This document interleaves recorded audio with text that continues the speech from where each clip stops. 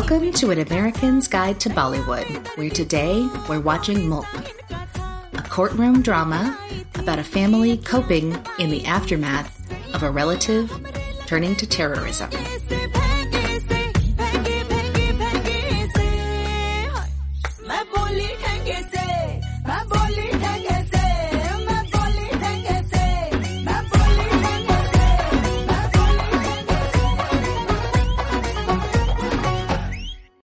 Hi, I'm Rose. I'm Hannah.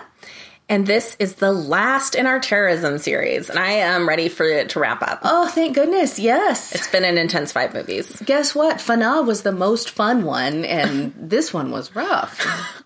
I know, because this one's so real. I know. It was so good. And I've actually never seen Rishi Kapoor star in anything before, so that was really amazing. He's great, but oh, it was bleak. So this is a movie about, like, a family. It's an extended family that all lives together in the Indian style. They're a Muslim family. They get along great with their community. They're friends with Muslims and Hindus alike. Rishi Kapoor is the patriarch of the family. Murad Ahmed Ali. And he's a lawyer. They're all part of the community, and, you know, they have their jokes with their friends and all that. And that's what you kind of open on, is kind of this great family, like, very easygoing family environment. Exactly. And this is 2018, so this is one of Rishi Kapoor's last movies, because he died in 2020. Yes. And then his nephew, who, unbeknownst to anyone in the family, has gotten involved with some Muslim extremist terrorist groups, has been sent on a mission where he plants bombs in a bus, causing many deaths, and then is on the run from the police before he's eventually killed. And the community looks at that and says, how could you not have known? You must all be Muslim extremists. And they are taken to court by the Indian government. And how dare you? We have welcomed you with open arms, and then you did this to us. Yeah. So I think it's a really interesting aspect of the effects of terrorism that often get ignored, which is what happens to the family that's left behind, especially a family that is not in agreement with what their family member did. Yes, and I have seen examples of this in real life where a family member of someone will commit a horrible crime and, you know, and publicly, and the family is left dealing with it. But this is an added element of they were overcoming these tensions that already exist and, you know, really palpably exist in India, especially. And now everyone's like, well, we shouldn't have done that. I guess that was the wrong thing to do. It just destroys the harmony that a community has found. Right. And it's obvious that the government is looking for a scapegoat in this, beyond just this was someone who fell in with the wrong crowd. Mm-hmm. It must be everyone in the community. Yes. And we're going to make an example of you, of your family.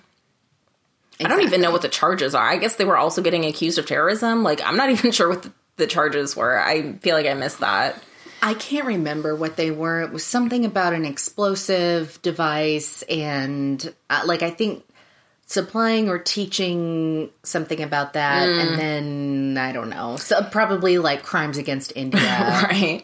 Yeah, but it's obvious that this is just, they're trying to place blame on somebody who's still alive. Right. Especially because they just want to make as big of an example as possible out of this. And that's something that the lead anti-terrorist guy is very open about, at least behind the scenes. He's like, we want to do this way. He killed the nephew, even though he didn't have to. He could have taken him in alive, but he killed him. And then he had his men drag the body from the house, like a long way to the car to show everybody. And all I could see on the faces of the people as that happened, they were watching it, I was like, I don't think this is a good deterrent. I think this is just, maybe it is, but what I can see is that this is the kind of thing that pushes people farther apart. It's a tough situation because you are angry, especially when this kind of thing keeps happening. but sometimes the decisions we make in anger aren't really helpful. And you do want to make an example. You do want to say, we're not taking this lightly. Like, this is something that you need. Example. Yeah, this is something that you need to stop doing, and we need to deter it. But, you have to do it carefully. Yeah. This movie, it just makes an interesting statement on the domestic effects of all of it. Yeah, which I really had never considered before. And I have to say, I probably never considered it because I either just thought that terrorists kind of popped up on their own out of nowhere, fully formed, like Zeus's children, or that they came from a sympathetic family. Right. I'm not sure. I never really examined it before, but I may have just assumed that, and so I never wondered. Yeah, because we don't really have the same problems here. But, if you look at school shooters, there are times when you're like, well, I think the family should have known. I think the family should have done something. I think the family should have been paying attention. I think the family is to blame for this. And sometimes that's not the case. Right. But it is so tempting. Right, because we think that for the same reasons. We think, how could someone be so troubled and so angry and so anti their fellow humans, and it's not noticed by the people closest to them? Right. So then you're like, did they even care? Like, maybe they noticed and just did nothing. Right, exactly. And there are a lot of favorites of the pod in this movie. Mm-hmm. The lead anti-terrorist guy, Rajat Kapoor, he was the terrible uncle in Monsoon Wedding. Mm-hmm. And I don't know, I think he was in like Dil Chahta Hai and stuff like that. Also, the government prosecutor is Ashutosh Rana. A great slimeball. Oh, he's so good at it. He usually plays people that are not great. He was supremely detestable in this movie. But he also played a father in Paglite. I'm not sure how to say it. It's a really good movie starring Sanya Malhotra. Maybe we'll squeeze it into a series. But even then, you're on the fence about him the whole time. You're like, what's this guy up to? He's just so good at playing someone you don't like. Mm-hmm. It's a skill. Yeah. I really loved Taapsee Pannu, who plays the daughter-in-law, the Hindu daughter-in-law, who helps defend everyone in court. She was really good. I've never seen her in anything No, before. This is the only movie I've ever seen her in, but she did such a good job. Mm-hmm. And she played it so realistically in the attitude she had, where she was just kind of sick of what was happening. Yeah, she was. And she was also, especially when the case started, she was nervous. Mm-hmm. But she had to do it. And it was an unusual part, I think, for a woman. But I think it was honestly a really smart choice by the filmmakers, because one of the stereotypes of Muslims is how they treat their women. Mm-hmm. And so for her to not only be Hindu, but for her to represent everyone in court, I think was showing, like, not all Muslims are the same. Absolutely, especially because one of the prosecutor's big things was, like, they don't have any education and... Which is hilarious when Rishi Kapoor's character is also a lawyer. The only reason he wasn't able to continue with the defense, because he was defending his brother-in-law, was because he then got charged with a crime. Yeah, I know. Well, and that's the thing with a lot of things that this lawyer said. Mm-hmm. Where it was, you could see exactly what he was doing. You were like, it's not, and it's what Artie said. Mm-hmm. It's not applicable to this case. You're just spewing prejudice and stereotypes. And, all the things about, like, they keep getting calls from Pakistan, and we don't know what those numbers are. We're still investigating. And it's like, they're relatives in Pakistan, you dum-dums. Yeah. I know. I was like, how fast did this court case happen? Because you guys haven't had time to do the research that you should have done. Then I don't know how the legal system works over there. Well, I will say they probably didn't want to get those results back. Yeah, because they were nothing. Because they knew that they weren't going to be terrorists. Right, because Artie just pops them out like, here they are. It's all normal people that they're related to. But it does seem like the court case happened within a really short amount of time. Yeah, because I think part of it was whether the police could retain custody. Yeah, so a lot of great acting, I thought. And a lot of really smart story choices. This is obviously a movie with a message. It's not being sly about it. The message is right there for everyone to see, but it is well crafted. It is. There's a lot of different aspects. It's super realistic. You see a lot of sides of the family. And I liked that they kind of opened up some, not stories even, just little snapshots of relationships in the family that don't even necessarily get resolved. Mm-hmm. And because they don't need to. It's not really what it was about. Right. Those are just things that happen in a family. Right. Yeah, and these people are part of a wider community that this relationship is going to be damaged permanently. Yeah. And so they show some of that in, like, some of these relationships that are just kind of around the fringes. Yeah. So I think they do a really good job. This is a more Western-style movie. There's not song and dance numbers that are, like, just showpieces, right? There is music, obviously, but not in the way you might expect from something like Fana. Yeah. The standard of all terrorist movies. Exactly, the gold standard. Music and dancing in this is more like Monsoon Wedding, where it's part of a festival or something like that. Yeah. And I would say that I think this is a beginner movie because... Oh, definitely. It's just so well done. And there are enough situations like this in every country that you can understand and relate to what's going on. Yeah. Yeah, this is a worldwide phenomenon, unfortunately. Yeah. Right. And I think it's probably going to be a movie that's for teens. I don't know that they have to be older teens necessarily. Basically, if they can take the terrorism up top, then they're probably good to watch the rest of the movie. But, you know, this obviously wasn't made for children, so be careful. This is another one of those movies where if they're not old enough for it, they're going to be bored by it. Yeah. It is a courtroom drama. Yeah. So that's all for non-spoilers. We'll do spoilers after the interval.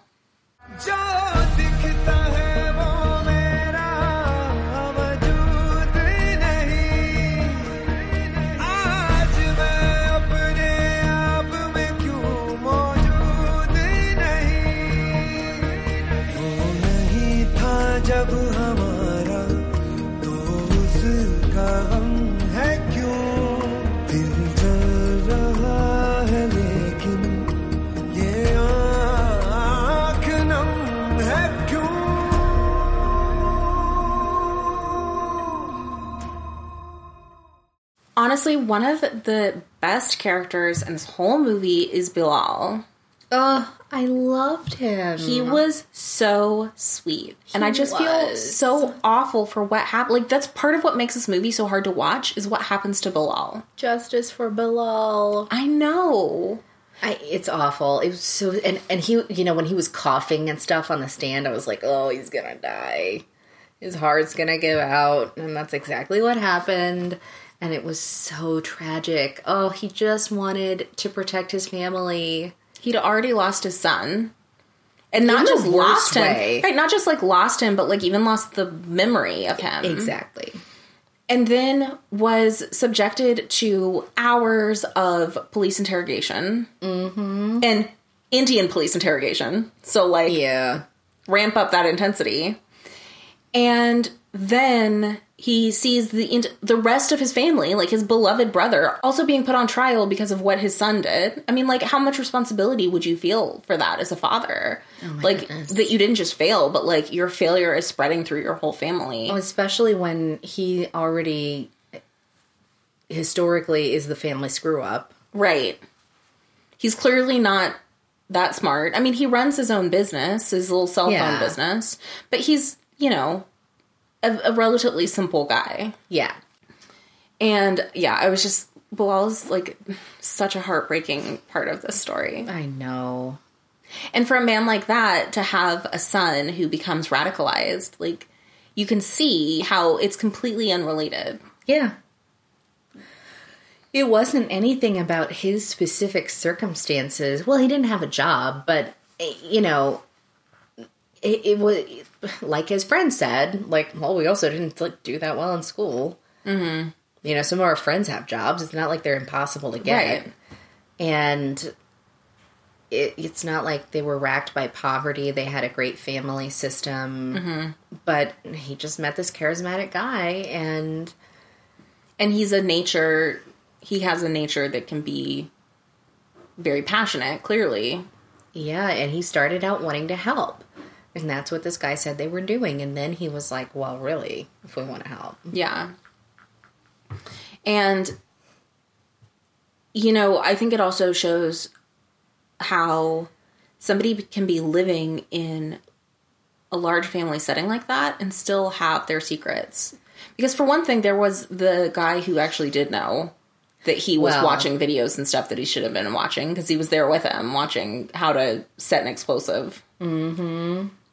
But, you never think that people are going to go all the way, right? Like, it's always easy to be like, well, I don't really need to take responsibility for this because it's going to turn out all right in the end. Yeah, and, you do get the sense that he had said, like, I'm not up for anything like that.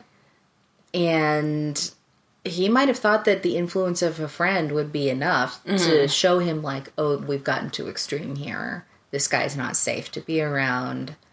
But also, he was doing things that the family didn't understand, and they were always willing to take his word for it, that there was nothing weird about it.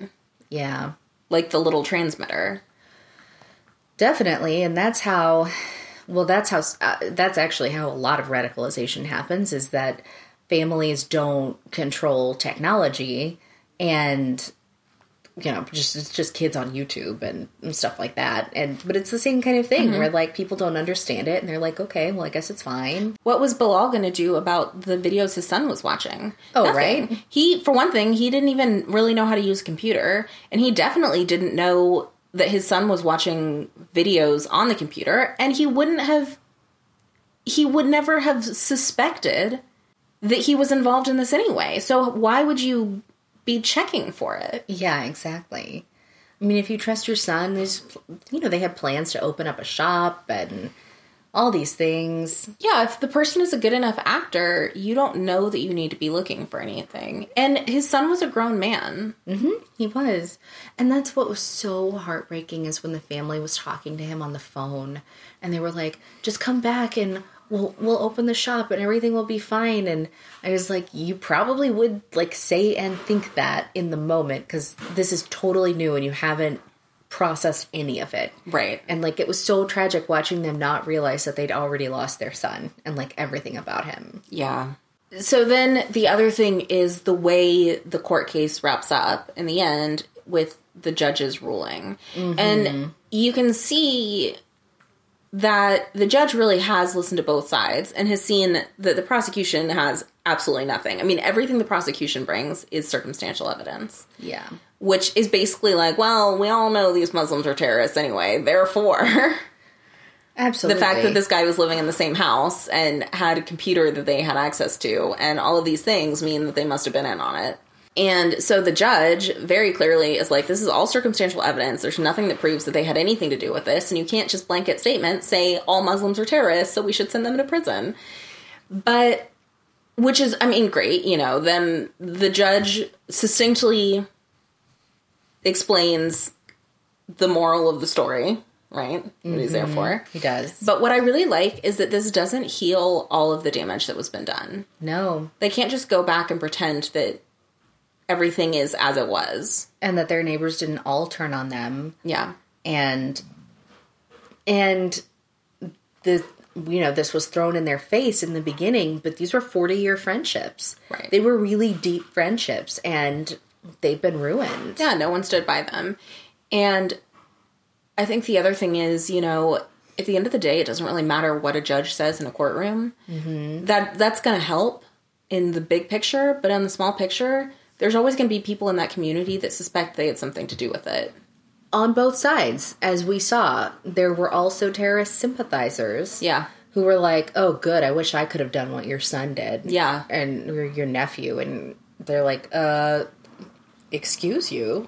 I know, which means that they were also, like, their relationships with the Muslim community was also damaged because they now realize that it wasn't as innocent as they thought it was. And now the terrorist sympathizers don't like them Right. because they had a terrorist son and wouldn't even take the body back. They disavowed him. Oh, that was another really powerful scene where the body gets brought to them and they refuse to take it. And you understand why, but at the same time, how heartbreaking for the mother to not be able to take the body of her son. But, you know, they couldn't have. No. Because it would have been seen as supporting what he did. Well, exactly. I was like, you know, it's awful, but that's so smart. Mm-hmm. Even if it wasn't based on their actual feelings, which I think it was. But that's the biggest sign that you can give to everybody who's watching. Right. That you're not with him. But so heartbreaking to not even have that because, you know, the fact that he did something so terrible at the end of his life doesn't change all of the memories you have of him. No, you know. It doesn't change that he's your kid. Right. I can't imagine. Yeah, because that's expressed, I think, really well by his sister, where they're interrogating her, and she's like, were you sad that your brother died when you found out your brother died? Why were you sad, is what they said. It's like, and she's like, well, you know, yeah, I was sad. And she's like, why? It's like, she said, I used to love him a lot. Right, but that's so hard to struggle Yeah. with, you know, and then to be put on trial. Oh my gosh. They just did such a good job with all of those things. Yeah. And I think whether this type of prosecution was realistic or not for Indian courts, and I don't know because I don't know, you know, I don't follow Indian court cases. Yeah, but it's weird enough for us to see no jury and just talking to a judge. Not that bench trials don't exist, but I mean, they're upon special request. Yeah, they're it's different. A whole deal. But I think regardless of whether this was a realistic court case or trial unfolding, I think it expressed so many of the hidden thoughts that people have about these situations. yeah. That was just kind of nakedly said, you know, and there was no excuses given. And even with the son, the terrorist son, like there were no excuses given for why he did what he did. He made bad choices. Yeah, it's interesting. As much as I was saying, like, well, he wanted to help, and they started out helping, and, like, whatever, all this stuff, like, it was never sympathetically portrayed. No, because most people, once it starts getting violent, start backing off. And that's what they showed the friend doing. Yeah. That's what a normal person would do in that situation. Mm-hmm. And it's not that good people can't get bamboozled and radicalized because they can, but it's not an excuse. Right. You are still responsible for your decisions. And the family never tries to defend what the son did. Even a little bit. Yeah. And their questions when they ask, like, have I failed him? That's really more of like an internal examination rather than we can explain what happened that made him do this. Like, we can explain why. So much of this is like, so much of our tendency is to try and psychologize everything away to where no one's really responsible for what they do. Because there's always some underlying impulse or motivation. Sure. But, like, in this case, they don't do that. Well, yeah, they know that there's nothing that they can figure out that will make it not hurt. And in the end, even though they win the case and they clear Bilal's name, you know, the family has still been destroyed by this. And they would have been whether they were taken to trial or not. Yeah. But now, in addition to losing the nephew, they've also lost the brother and all of those friendships and supports that they would have had. Yeah. I mean, I know they didn't want to move, but I would still move. Oh my gosh, I would move in a heartbeat. Anyway, I think the perfect movie to end our terrorism series on. And our next series will be introduced by Hannah. Okay, our next series is going to be South Indian Classics. And the first one is definitely not for beginners. I would say... I'm sure none of these are. Well, yeah. This one is Maro Charitra, 1978, starring Kamal Hassan. One of his first big movies, possibly his first movie to skyrocket him to fame. And that's black and white. The second movie is Agni Nacharitram, and that was from 88, starring Karthik and Prabhu. And by the director of Dil Se. Exactly. So, got that going for it. That's right. The next one is Muthu from 95, starring the superstar Rajnikanth. And this is routinely listed as one of his best movies. I'll be really interested to see it because I've only ever seen him in Theron and 2.0, which were terrible. Well, let me tell you something. I had to stop this movie. I had to stop watching it because it was already the best thing I had ever seen 5 minutes in. And I could not watch it without Mark. The next one is Iruvar in 97, starring Mohanlal and Aishwarya Rai. And this was also Mani Ratnam, the director of Dil Se. And this is thought to be possibly his best movie. I mean, with Mohanlal and Aishwarya Rai, how could it not be? How could you go wrong? Yeah. You had me at Mohanlal. Thank you. And then the last one is Anbe Shivam from 2003, also starring Kamal Hassan. Awesome. Well, I have not seen any of these movies, so I'm excited to see them. And I am so excited to talk about them. So the first movie, again, will be Maro Charitra, and that is available on Amazon Prime. So we'll see you next time on An American's Guide to Bollywood.